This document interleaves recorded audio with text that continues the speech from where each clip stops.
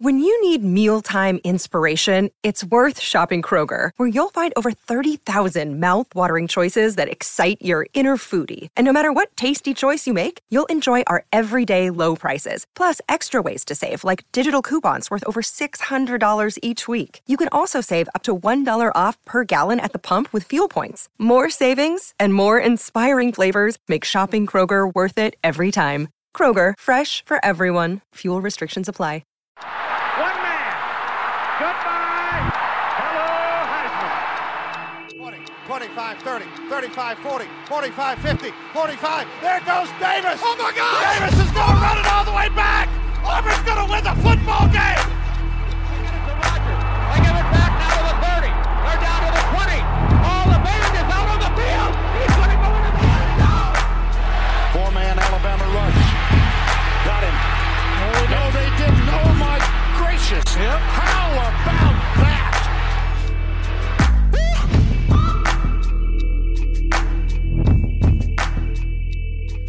We've got rumors, news, question mark around Jaden, Rashada, Florida recruiting also trending down. Garrett Riley cashes in with the Clemson Tigers, and we've got our way too early top 25 for the 2023 season. Hello, everybody. Welcome inside the Three Technique, a college football podcast. At the intersection of the X's and O's and the Jimmies and the Joes, I'm Mitch Mason with Trey Reeves, Garrett Turney. Fellas, a lot going on. Just because we've reached the off season does not mean that anything here slows down. College football is a 24/7, 365 type of sport. And, we're going to cover some rumors, some news, obviously our top 25s. What are you guys kind of looking forward to as we start the off season? Man, it never sleeps, right? As Josh Pate would say, there is no off season. That's for the casuals. We're not casuals around here. We're really excited to see just the rest of this stuff unfold. Look, with the transfer portal, with, another signing day coming up, with players, coaches, all the kinds of people constantly on the move, so much to look into, so much to consider. And it's really going to be fun, I think, to look back on this season, see what we were right about, see what we were really, really wrong about, and, just kind of have some laughs at our own expense too. Yeah, for sure. Laughs at our own expense. No, I mean, the 22 season just ended. It's not like it's, all over. We get to go back and reflect. We get to rank teams for next year. And then, before too long, it'll be spring games and we can start speculating over why your spring game means that your team's going to win the Natty and why your rival spring game means that they're going to go 0-12 and, lose to everybody, even Kansas, which isn't so much of an insult anymore. But yeah, no, I'm really pumped to see what we can do through the off season. And I'm excited with all these storylines because, we're just a few days out from the Natty and already some pretty big bombshells dropping and some massive shifts just in terms of people switching places and locations and stuff like that. Yeah, a lot going on, and we are the hub to keep up with all of it. Follow us on our Instagram and our Twitter at 3TechPod. You can also watch the show on YouTube. We're going to be producing some YouTube exclusive content over there during the off season as well. The one programming note that I have, and after we talked about it, basically the regularly scheduled uploads this off season will go to one episode a week, and you can get that on Monday morning. Now that does not mean that there will only be one episode a week throughout the off season. As I've referenced before, I'm kind of going out and building a network of experts, recruiting analysts, beat writers who we plan on interviewing, and those interviews will be kind of the supplemental episodes throughout the week. So most weeks you should have 2 episodes to listen to and then content over on YouTube as well. But with it being the off season and not having to preview and recap, we just thought, let's go ahead and go to one regular upload a week, and then we'll let you know when more are coming out. So again, another reason to follow us on Twitter and on Instagram. We're about to hit 100 followers on Instagram. I'd love to get to that benchmark. So if you would go over there and follow us, and then the YouTube channel would love some new followers, new subscribers as well. But guys, let's get into it for tonight's episode. Jaden Rashada, he kind of took the college football world by storm yesterday as we're recording this. reportedly asking for release from his national letter of intent. Now, his dad came out and said that's not true, and then almost walked that back when he said, and I quote, "We're working through some things with Florida," end quote. Now, the rumor that I put out a call for cross-reference and still have not seen anything, I believe, anybody I trust saying this. But the rumor is that Rashada was promised $13 million by a Florida Gators collective, and reportedly they came up with less than a third of that up front. Whether any of this is true, whether none of that is true, is up for debate. But guys, when there's so many rumors and so little fact being out there, you've got to think this only really casts some doubt on Billy Napier and kind of the consistency within the Florida program. Man, it's yeah. I have no idea how this saga is going to end up for Florida. Certainly doesn't make them look very good to to fans in general, to recruits parents. I don't know how you listen to a recruiting pitch if you're a 2024 kid, especially from the NIL collectives that are helping out Florida, and just think, how do you hear that with any confidence now that you see the prize player in this 2023 class holding out? And I think it's funny. It reminds me of like a NFL training camp holdout. And I think this is our first, at least our first high profile one. I think there were rumors that Jordan Addison was maybe reconsidering USC, if you guys remember that. The NIL was starting to fall through maybe for USC, but that didn't materialize. But this is our first high profile actual holdout from an NFL, or sorry, it sounds like an NFL thing that we're talking about, an NCAA player. So I'm just fascinated by this. I don't really have a take. I don't really have a, deep thought. I highly doubt that he's been offered $13 million. I highly, highly doubt that, but who knows? And I'm just fascinated by it. No real take from me. Well, and in today's day and age with NIL, I mean, 13 million could just be a rumor and a fake made up number by, some, grocery store item like sliced bread. But, I just kind of don't think it matters at this point. We're just going to run with this narrative. And then, a few years we're going to talk about, oh, remember that Florida quarterback who got like 15 million? And we're just going to keep kind of inflating the number because as time goes on, that's just what happens, right? The rumors get weirder and facts get less clear. Every so year it kind of almost doesn't matter. Exactly. Yeah, it just doesn't matter if it's true or not, because that's what people want to talk about nowadays. And this is going to kind of continue to flood the problem with what I think we're doing with NIL right now, which is these fake numbers may get thrown out there. But then for the guys underneath them, in the class underneath them, they're going to have to be thinking like, oh, well, if, Rashada got 13 million, then I should be looking for 20 million because I'm the number one guy in my class. So why shouldn't, Ohio State or Georgia or someone like that pay me this much to show up? And then it's just going to crush expectations, crush reality. Or the worst thing is that some of these programs are actually going to find a way to keep up with that. And they're going to bankrupt themselves on, 17 and 18-year-old kids who haven't proven anything at the college level yet. I'm going to make, I don't know if it's a bold prediction. Maybe it's just a lukewarm prediction. Maybe nobody finds it spicy at all. I think these kind of rumors and these missteps, if indeed it is a misstep by the Gators collective, I think this will be the death of the NCAA. And here's what I mean by that. The NCAA declared open season when they were peer pressured into finally making name, image, and likeness a legal thing. Now that they've done that, without any oversight, without any guidelines, without any sort of enforcement to stop tampering, to stop, essentially illegal wagering on these players, and now that you potentially have the highest profile high schoolers in this game, the most talked about individuals in this sport, even more so than guys that just won a national championship for the University of Georgia, now that you have them in the middle of chaos, confusion, rumor, and eventually there will be lawsuits over this, the NCAA has gone past the point of no return. There's no way that they can credibly now put in place regulation, some sort of guidelines, a rule book with which situations like these are governed. And because of that, I think you're going to formally have the NCAA's head called for by the governing bodies of the sport. You're either going to move to a pod system where each conference has a governing body, or you're going to have some sort of new conglomerate made up of different aspects of these conferences. But the NCAA, as it stands, in my opinion, will cease to exist sooner rather than later. I mean, if you guys agree with me, would it shock you to see that the NCAA is replaced, overthrown, dissolved within the next 3 years?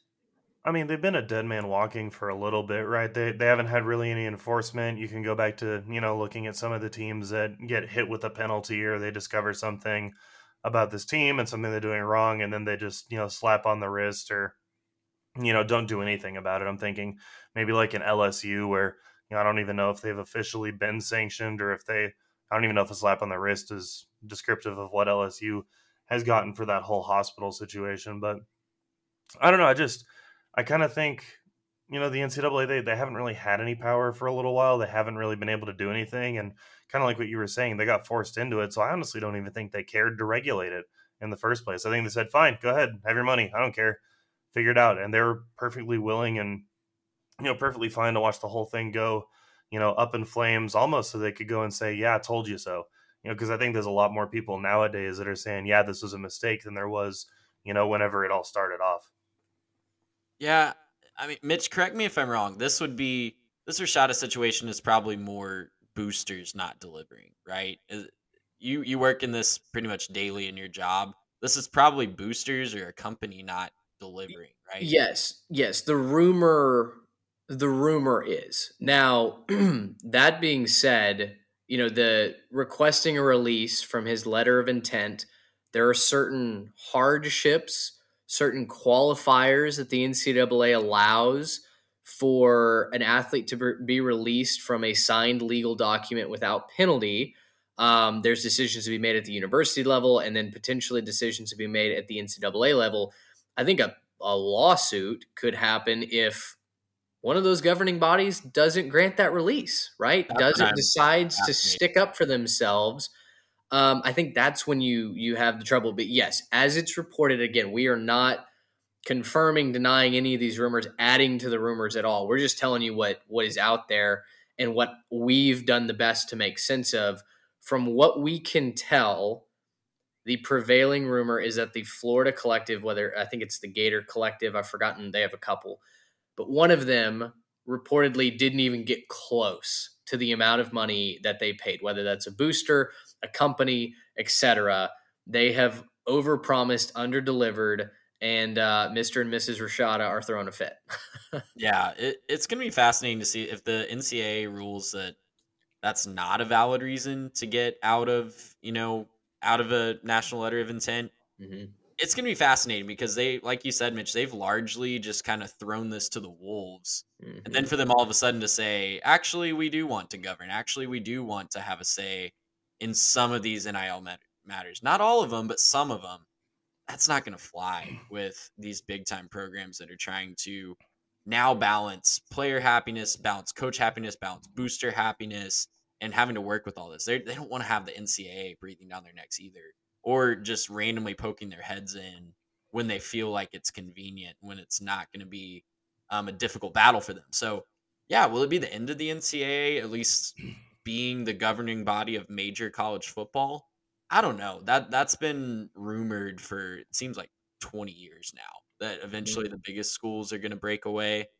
It wouldn't shock me if that happened at some point, but I don't know. The NCAA has weathered quite a few storms, and somehow they still find themselves on top of major college football. So who knows? It's a fair point. I think this has potentially the legal firestorm that could surpass all previous battles, but we'll see. Like you said, the NCAA is kind of the South Park meme, right? I didn't hear no bell, so who knows what happens if they continue to just list in the wind haplessly. We'll see. Garrett, people have asked me what we thought about Bobby Petrino and about Jim Harbaugh's association with Michigan, maybe an NFL team. Hey, is he going to Denver? That's not on our podcast feed. Where can folks go to find that? they can head over towards our YouTube. They can look over at the YouTube channel and they'll find all sorts of stuff over there. Yeah, at 3Tech Pod on YouTube. Go check us out. Trey and I did a video on both of those topics. So if you'd like our thoughts, please head on over there. Leave us a comment on what you think. The other piece of news, though, that we are covering right here on your podcasting platform of choice is Garrett Riley going from TCU to Clemson. Now, TCU gets blown out in the national championship game, of course. You have 40 to 50 players leaving that roster, whether it's through the draft, whether it's through graduation or transfer. And most importantly, you're losing Max Duggan, the quarterback, who made all of this possible this season. And Garrett Riley, very understandably so, is cashing in on a historic season, a great job at the helm of this offense, and going to Clemson, where they just fired Brandon Streeter after 1 year as the OC there. Garrett Riley will take over. And now Garrett Riley, who is the hottest name in assistants around the land, he won the Broyles Award for the best college assistant this season, takes over an offense that is in real need of an identity. They have Cade Klubnik, who's the 5-star gunslinger from Austin Westlake here in Texas, but it's a team that doesn't really have any standout weapons out wide. I believe Will Shipley's coming back, and their offensive line is very solid. But the real question is, what can he do without big-time playmakers like Quentin Johnston and Tay Barber on the inside? Would love to know where you guys land on this. It seems like a home run hire for Clemson. I'm maybe not sold that he turns the whole ship around in 1 year. But what would you guys say to that? I think there's going to be a pretty big jump in 1 year, and that just comes down to the fact that I think he runs the kind of offense that works in today's football. Obviously, I mean, TCU, story of college football this year. We're going to be talking about him for years. Apparently, Clemson, they were watching what happened in the national championship game, and they said, yeah, let me get a piece of that. But I don't know if that was exactly the thought process. Obviously, they had an awesome offense this year. They did some amazing things. Just weren't quite up to snuff with what Georgia's doing right now, obviously. But we broke that out on the previous pod. I do think this is going to be a really good move ultimately for Clemson. Obviously, they have the young quarterback, Cade Klubnik, who's going to be the focal point of their program for the next couple of years at a minimum. They have some good young talent, like you were saying, around him. I think they're going to be able to be a little bit of a transfer destination just to be around that offense. And, maybe it's a little bit too late in this transfer window to see that happen. But I do think next transfer window, you see some guys maybe upset at their spring opportunities or the way coaches used them, or, maybe they just want to get a little piece of that, Clemson offense with Garrett Riley. I could see them, maybe becoming a little bit of a transfer destination in that regard. I mean, you already kind of saw it at TCU. TCU was getting a lot of transfers coming in and some pretty high profile names. I'm thinking JoJo Earl and John Paul Richardson were the two big receivers that I saw that decided to make their way to Fort Worth. I kind of feel bad for them in terms of they probably came there with some idea that this was their situation they're getting into. And then all of a sudden, we'll find a new coach, I guess. Right. But, I think ultimately at the end of the day, Clemson needs something like this to kind of stay on top. We had already talked about it this last year. Maybe they were going to struggle to stay relevant. Obviously, that wasn't the case. They won their conference, but it wasn't as easy as it had been. And I think a lot of people, even around Clemson, would say, this wasn't a particularly strong ACC. This wasn't a very particularly strong conference this year. There were some teams we thought were going to do really well that did not do very well at all.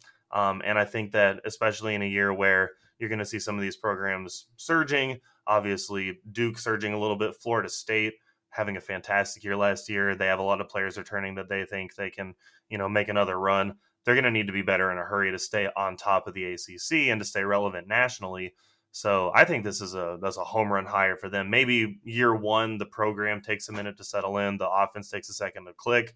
But with the amount of talent they have, and I think with Cade Klubnik at the helm, I think this could be a real slam dunk for them. More than anything, I think it shows that Dabo realizes there's a big problem.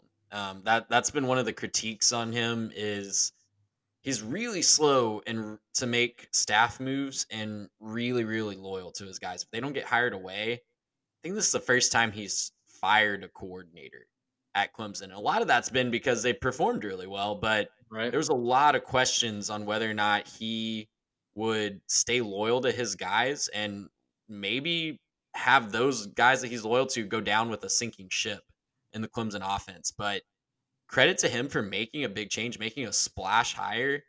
It definitely shows that he sees there's a problem, right? The Clemson offense of the last 2 years, obviously you don't have Trevor Lawrence or Deshaun Watson, but you know, you have the talent to have a serviceable offense. I don't think all of that can be explained away by not having a generational quarterback. Obviously, having a generational quarterback helps, but man, like the depths that offense had fallen to is just insane. And so having him make this move shows, to me at least, that he's serious about keeping the standard very, very high at Clemson, and he's not worried about loyalty like I think some in that fan base were starting to worry about. I agree. Trying to keep the band together, trying to, I mean, I think there was a little bit of a worry up there in Clemson that Dabo had a little Jerry Jones to him, that keeping the staff together, whether it was in good times or bad, would kind of put more of the responsibility for success on his shoulders. And, whether or not that is true, I think this is a home run hire. Now, one thing that a lot of people are wondering, especially down here in the South and in Texas where we are, why would Garrett Riley consider going to Clemson and make that move when Texas A&M had reportedly been breathing down his neck for the past month? And, Trey, you and I were texting about this earlier today. We really don't know that Garrett Riley ever truly considered going to A&M, and there's maybe a couple of very valid reasons for that. Yeah, I mean, if you're an A&M fan that's just ticked off at this news, I know all of us really were excited about the possibility at one point of, a Garrett Riley coming to College Station. I know that's a big thing that the fan base was kicking around before Bobby Petrino was announced as the offensive coordinator. Some people even held out hope that that's why it took so long to announce a coordinator, was they were waiting for TCU to play in the national championship. But I mean, personally, if I'm Garrett Riley, and credit to Andy Staples for really laying this out in an awesome article on The Athletic. It's in his article where he's explaining why he thinks Petrino might be a pretty good hire for A&M, and why he checks a lot of boxes for the Aggie program. He really laid out how a guy like Garrett Riley, why would he hitch his wagon to Jimbo in a situation where if that goes south in a year, he's, lost pretty much all of his reputation. He is looked at as one of those coaches maybe that had one great year with a great quarterback in Max Duggan, but can't necessarily get it done in every other year. So going to a place like A&M was a huge, huge risk for Garrett Riley. Personally, if you're an A&M fan that's ticked off of this news or wondering why you couldn't money whip Garrett Riley or why you probably got outbid by Clemson, I don't think you did. I really don't think that Garrett Riley was interested in taking Jimbo's phone call, personally. And I think Andy Staples, in that article, Garrett Riley was the only one that he mentioned by name, the only other candidate that he mentioned by name. And he kind of casually threw him in there.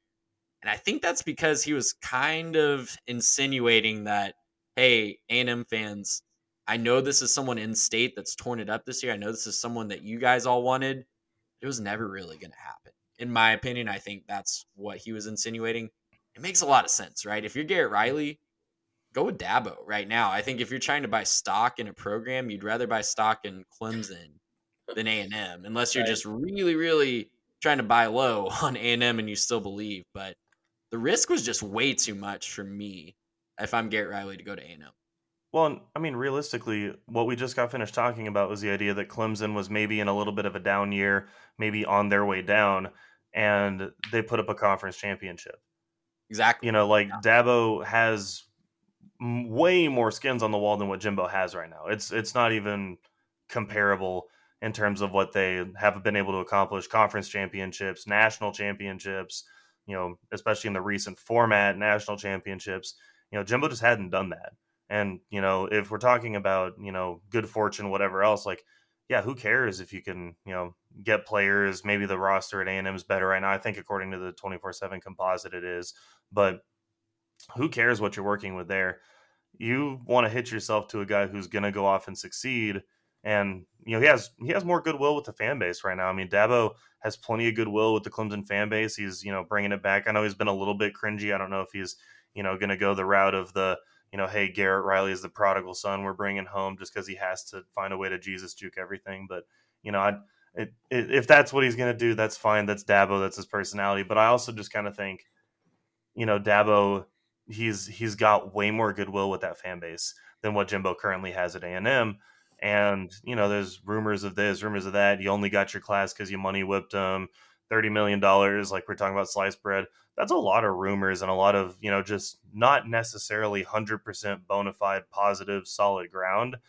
And I think, if you're Garrett Riley, you're probably pretty smart to go ahead and say, I want to go to a national brand, but I want to go somewhere where it's solid. I think he would have made a move to a place like a Michigan or an Ohio State or an Alabama or Georgia, obviously, but like somewhere like that where it's a national brand. But yeah, they're going to be relevant. They're going to stay relevant.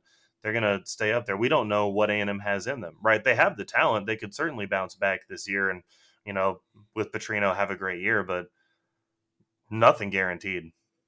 Clemson's on their way up. The ACC also way more wide open than the SEC West. Florida State is going to be the popular pick in the ACC this year. That's a pick that I will be backing. I'm pretty sure it's one that I've been advocating for a number of years now. Just give it time. Credit to you for holding on to that penny stock there. That's right. That's right. My Knowles coin is through the roof right now, and I'm not selling, man. We've got diamond hands.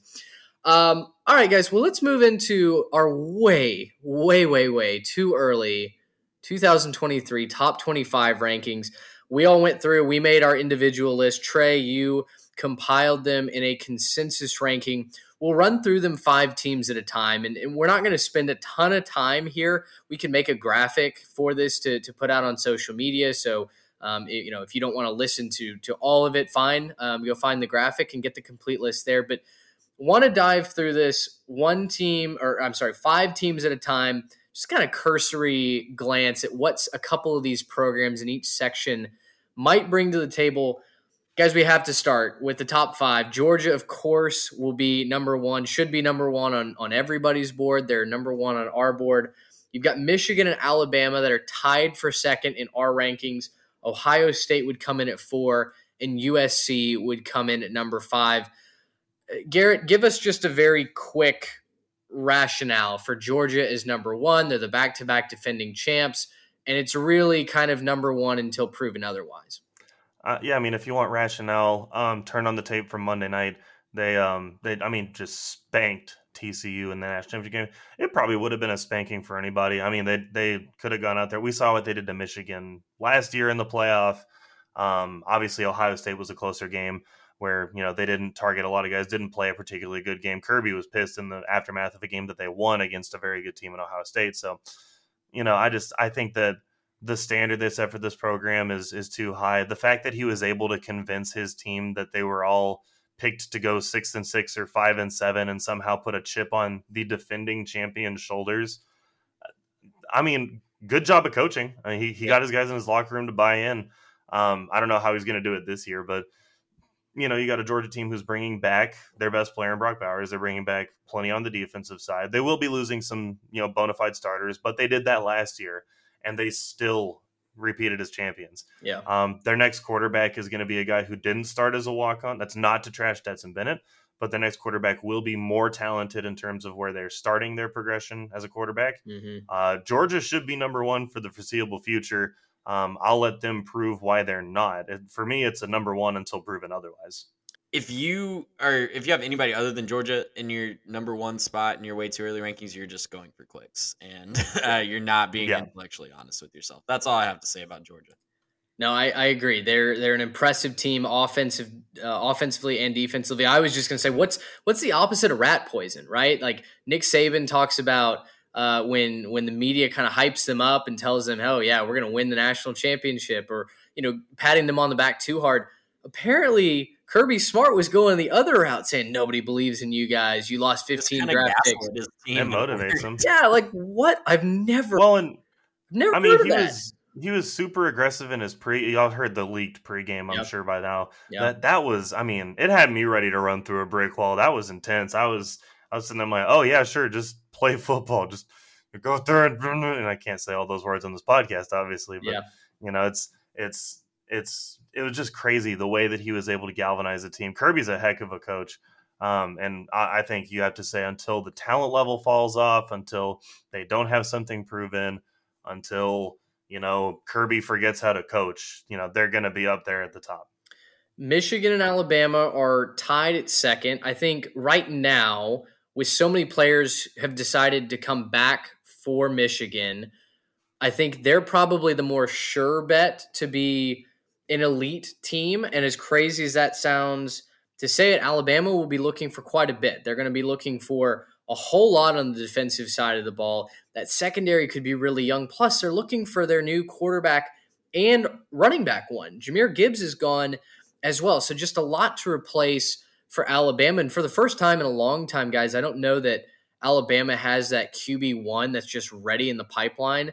You know, we saw Jalen Milroe play this season. He's not the typical quarterback that Alabama has grown used to seeing. So it'll be interesting to see what the Crimson Tide produce in 2023. Ohio State checks in at number 4. USC checks in at number 5. Both teams have explosive offenses, even though Ohio State will be also looking for a new quarterback one. Our concern for both of those teams and what we feel like might limit their ceiling, though, on the defensive side of the ball. Trey, you know, both of these teams have shown the proclivity to put up 70 points in a game, but it's hard to win a national championship if you can't stop the opposition. Yeah, and I think, you know, Lincoln Riley has really hitched his wagon to Alex Grinch, and I know how you feel about that, Mitch. It's a tough decision. You know, and you look at Ohio State, I think they have at least the scheme in place to really be solid on defense, and I think they'll take a huge step forward next year in defense as they get more used to that bowl scheme.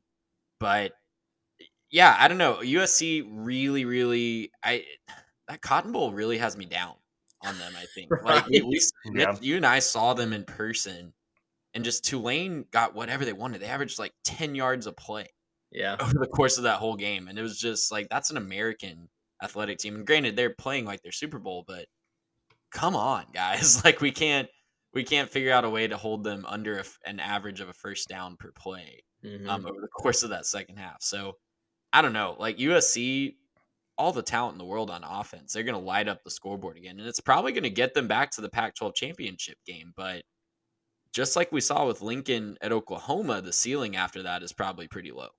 Well, to your point, Trey, Tulane not exactly lighting up the scoreboard in terms of their passing numbers in that game.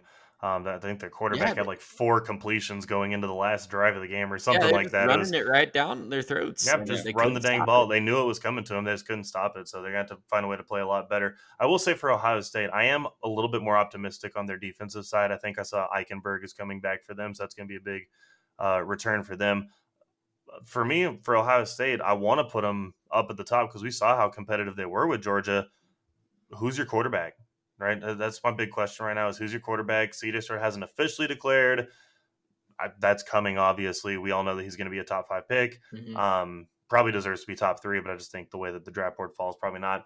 And you know, they have that. Their offensive line is going to have some question marks. Obviously, plenty talented wide receivers. I'm just a little bit more concerned on how their offense is going to get clicking to start the year and maybe just see some of those early games, how they mesh together and if they can get the ball rolling quick enough for them to do that. So very talented team, just can't justify putting them higher right now.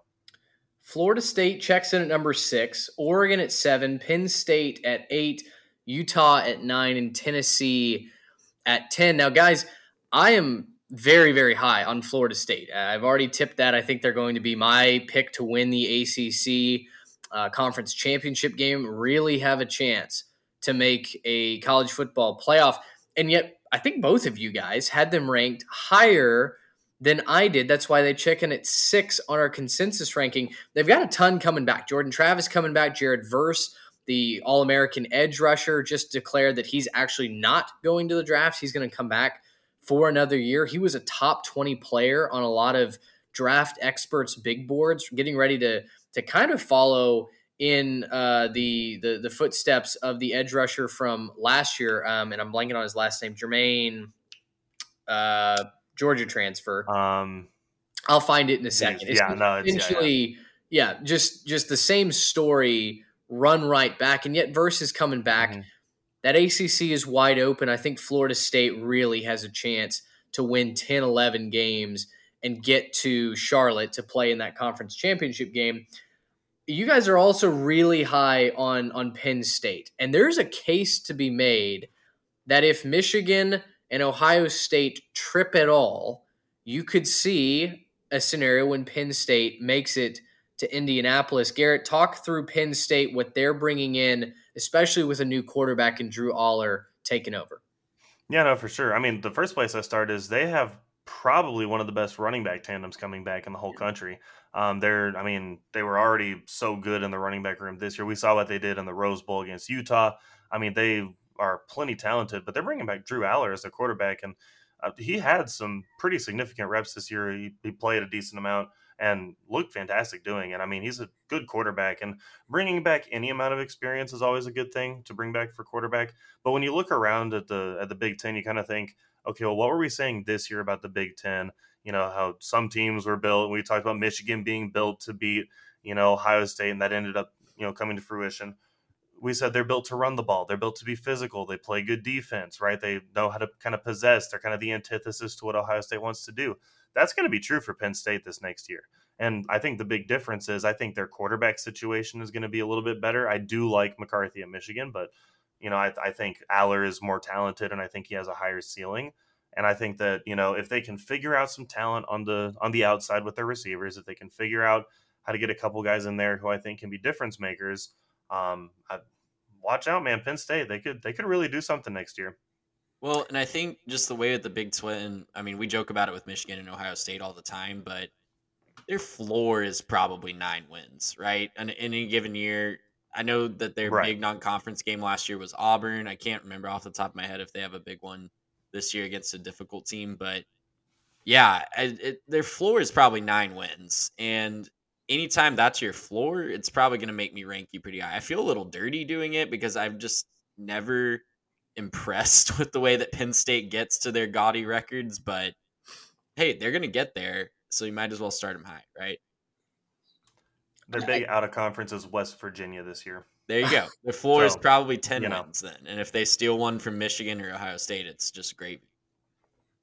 It feels like their floor is the Rose Bowl again, right? I mean, if they're not making the college football playoff, the Rose Bowl is a very real possibility. Basically, well, I say basically every year, we're going to a 12-team format in 2024. But if we were to stay in this format, it would be the Rose Bowl.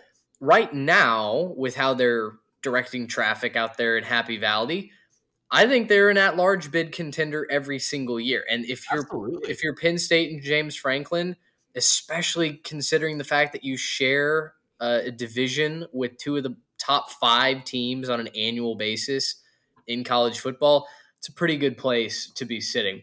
LSU checks in at 11. We've got Washington at 12, Notre Dame at 13, TCU all the way down at 14, and Clemson comes in at 15.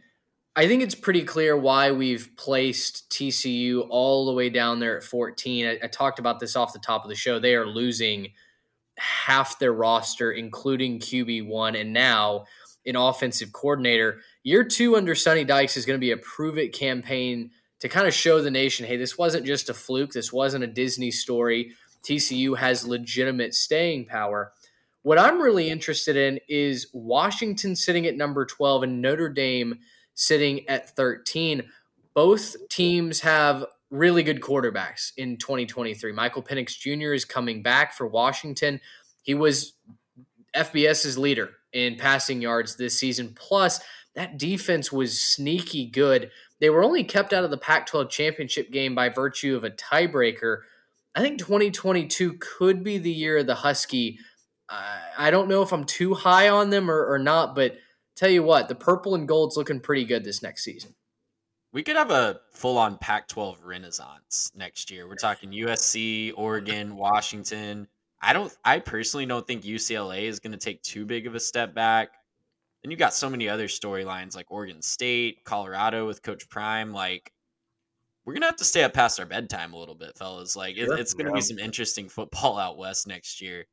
Washington's going to be right at the center of that, though. I would not be shocked at all if they're right in the middle of the playoff discussion. As we go into November and late November, I'd be really, really surprised if they're not in that discussion, frankly, because Michael Penix Jr. has a chance to be one of, if not the best quarterbacks in college football next year. If you're talking about looking for someone to carry their team like Max Duggan did, that could be Michael Penix Jr. next year. Yeah, some hurdles to overcome for sure, but I mean, you have your returning quarterback. He's plenty talented, and they've already proven that they can beat some of these teams. They were plenty competitive this year, like you were saying, Mitch. They just didn't get the tiebreaker. So, I think a little bit of a better luck, a little bit, let the ball bounce a little bit different for you, and we could have seen, an actual, I mean, dare we say, like if Washington pulled this off, we could have gotten Washington in the Rose Bowl this year. If they had found a way to their championship game and then won. So, I think, Washington has a real chance to do something special next year. Maybe a little bit of question marks as far as the talent around Penix and some of the playmakers around him and if they'll be able to keep things up for another year, but lots to be excited about for sure. They've got their top receiver coming back, so he's going to have his favorite weapon. And that defense, again, I really think they were kind of Good defense. Yeah, unsung heroes of this past season. Year one under Kalen DeBoer was a resounding success. I'm excited to see if he can avoid that sophomore slump in year two. Notre Dame should be about this group real quick. I don't know if you're about to move on, Mitch, but I think we might have Clemson a little bit too low.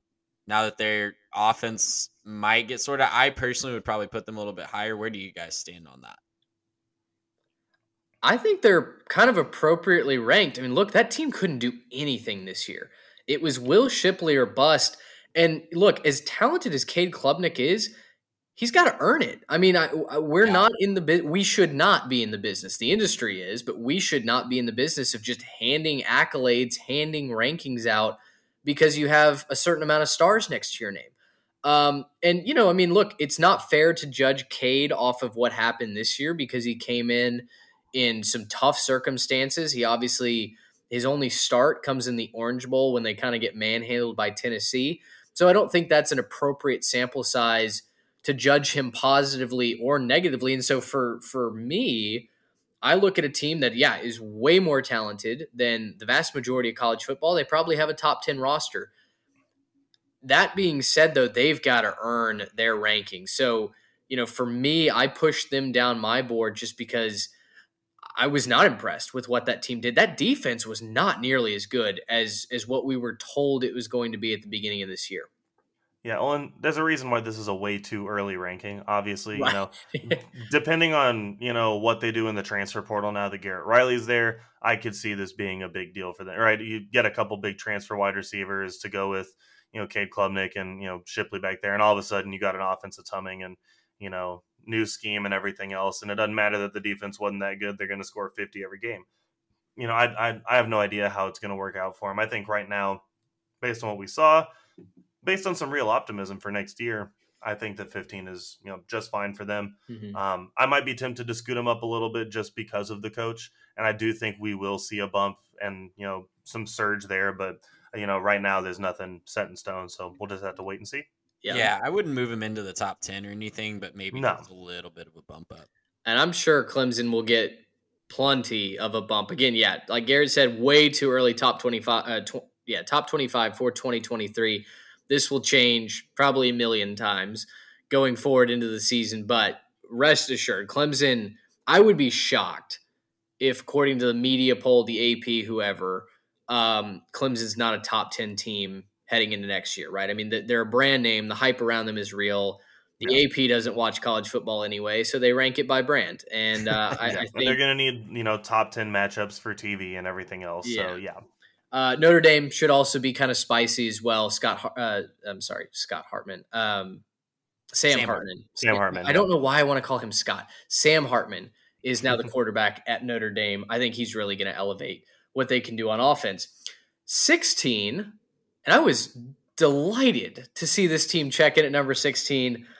The little old Texas Tech Red Raiders, baby. Joey Mack got the guns up out in West Texas. They check in at number 16. Wisconsin and Oregon State tie at 17 in our consensus rankings. Texas comes in at 19, and Kansas State is at number 20. I mean, raise your hand if you want to talk about the Red Raiders. I love what's going on in West Texas, and there is a staying power vibe inside the top 25 to what Joey McGuire is doing out there down I-30.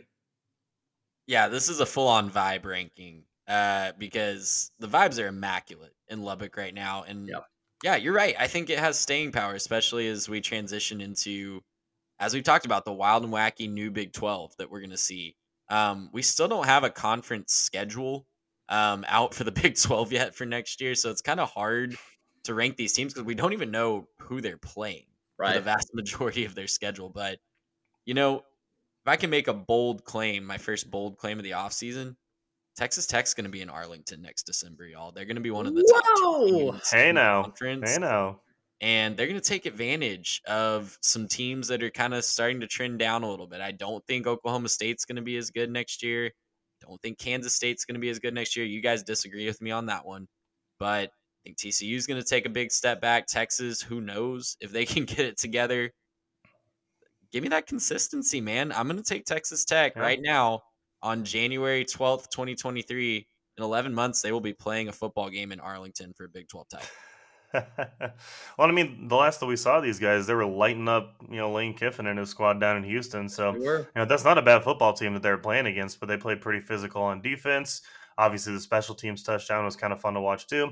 But yeah, this is just a good football team. It's a lot of fun to watch them. And, they came up with some big upsets this year. They had some inconsistency with the quarterback and injuries and up and down, or else they might have had a little bit of a better year this year too. But I'm excited to see what they can do with some consistency at quarterback and, maybe get some more talent in there and see what they can do. Now, it is worth noting that if some of you are listening to this, you maybe bleed a certain color of orange and you're going, how in the world is Texas Tech ranked ahead of the Longhorns of Texas? They beat you this year.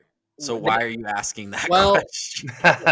Listen, we don't ever criticize people for asking questions. As one teacher so eloquently put it, there are no dumb questions, just dumb people. And so I think one of y'all didn't have Texas ranked. Raise your hand if that was you. It wasn't me. I had them ranked 19th. I thought, I had them ranked 21. Okay. Maybe I just missed it. I thought one of y'all didn't have them ranked.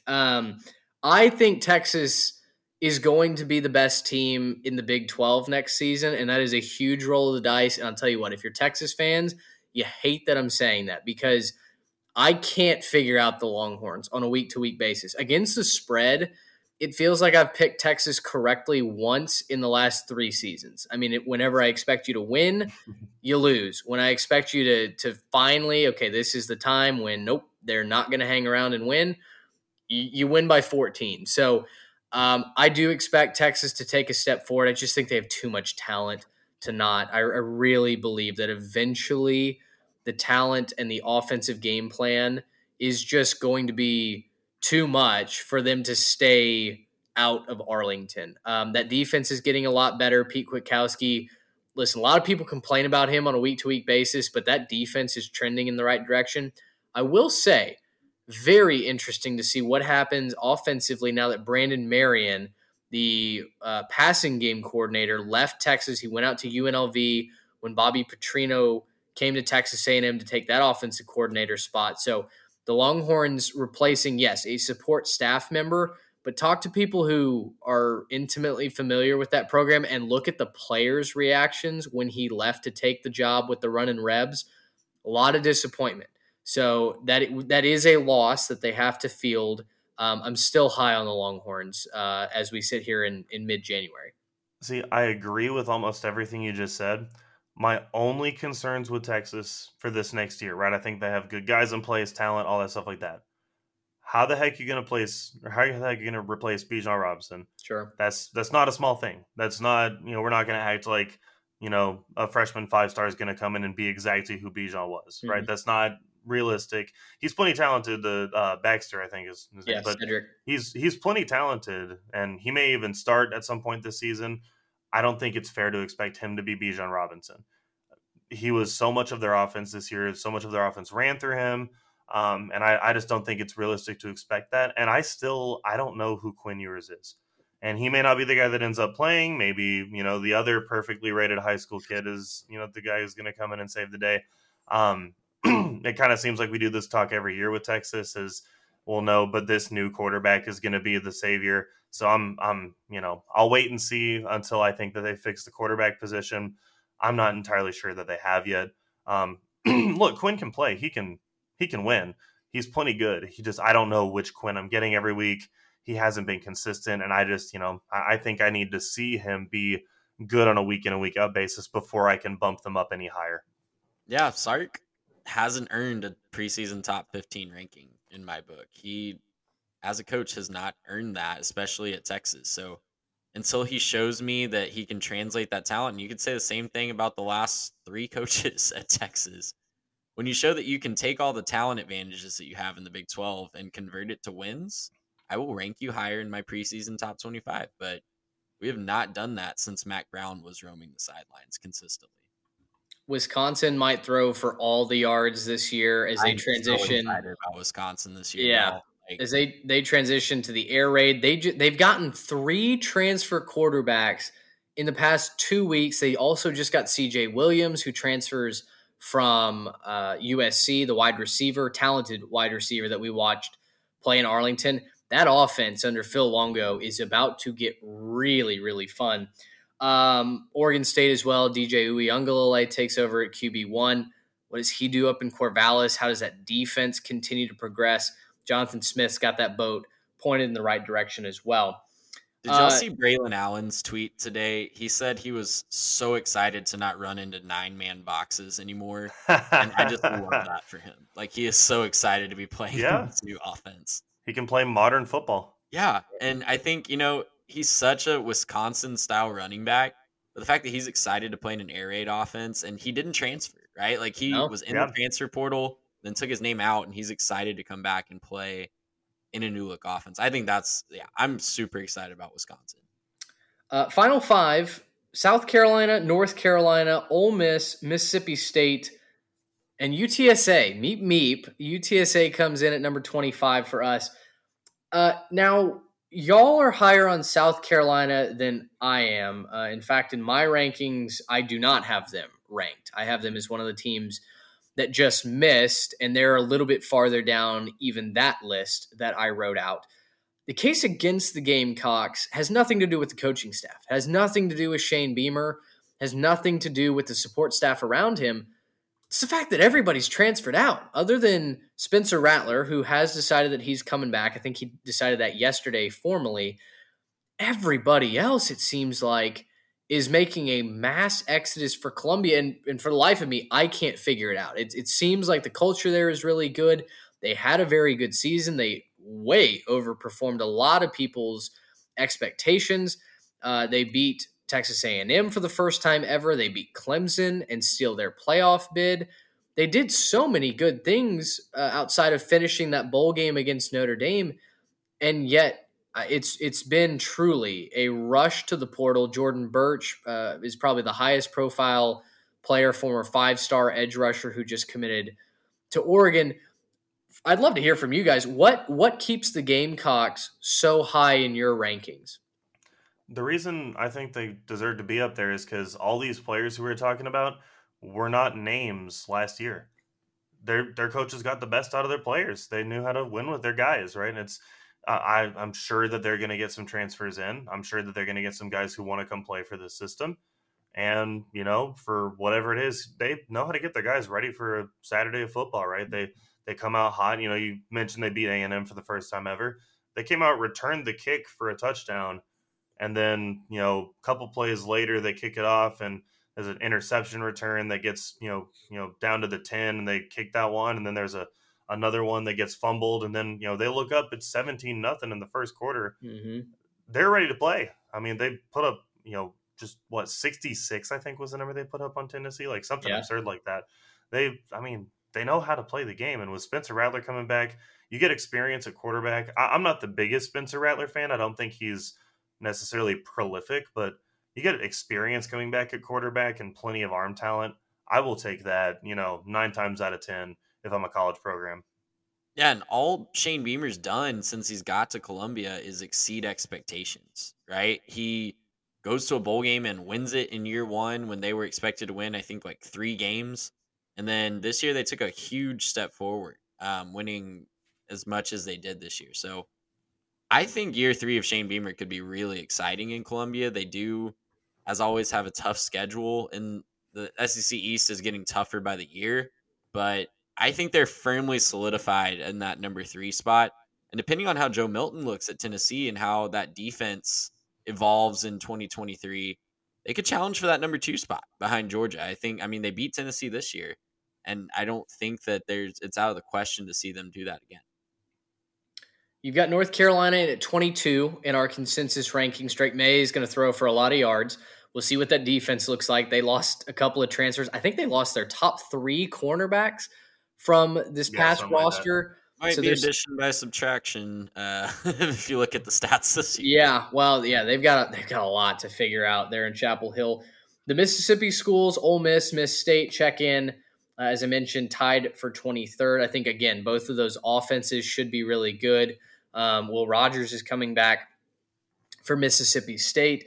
What does Ole Miss get out of Jackson Dart? Is that passing game going to be any more lethal? It was really the running game that got the Rebs through the first half of that season before they just collapsed down the stretch. And my biggest question, does Lane Kiffin get the most out of his team for 12 games plus whatever postseason they might be in? Because, through the first 8 weeks, this team looked like a real SEC West contender, and then they just wet the bed. I mean, you watched as adversity hit them on the field, their players quit on and off the field.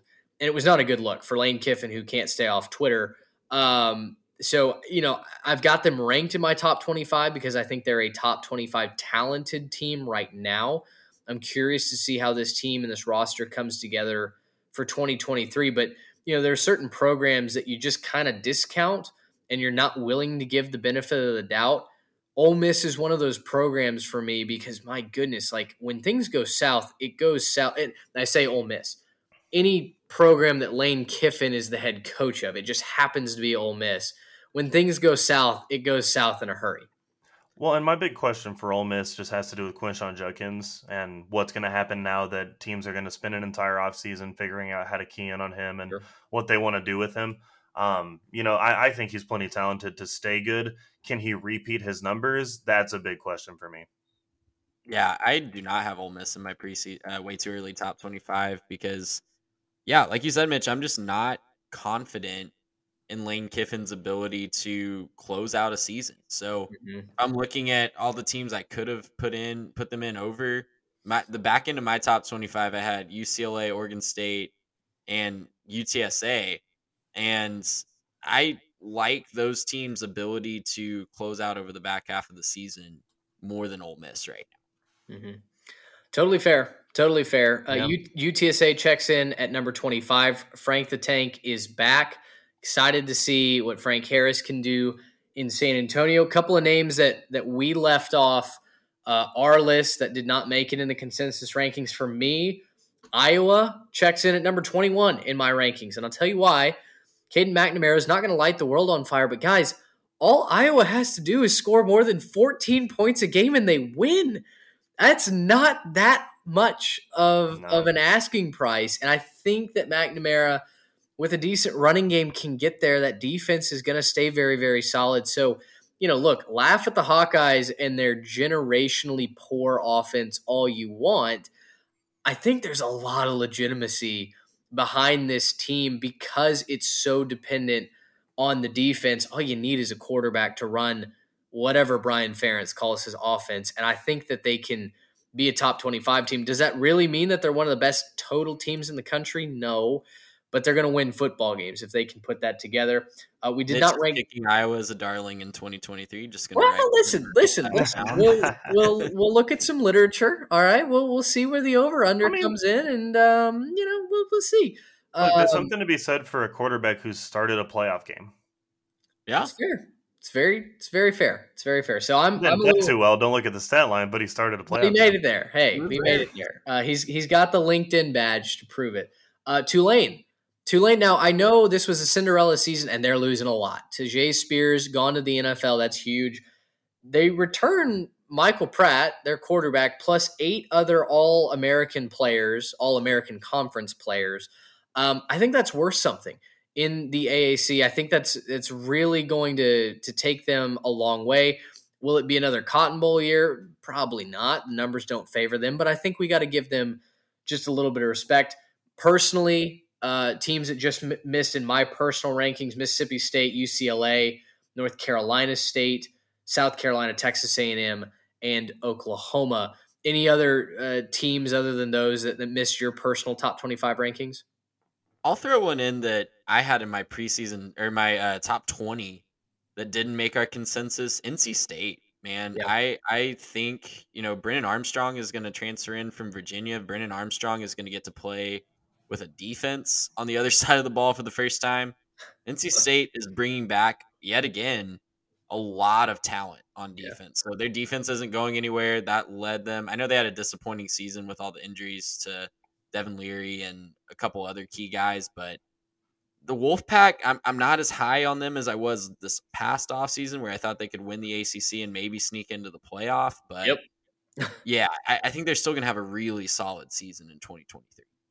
Yeah, a couple teams that I think, and this is going to sound weird to say, but how about Duke and Kansas? How about just a couple teams that I think have a real chance? Obviously, Kansas, the wheels kind of came off towards the end of the season, but they still played a heck of a bowl game against Arkansas. Played a really, really good competitive game there. They got a lot of pieces coming back, and I think a more serious candidate, Duke. They got everything coming back just about. They haven't lost a whole bunch. Their quarterback Riley Leonard, obviously, he was the leader in.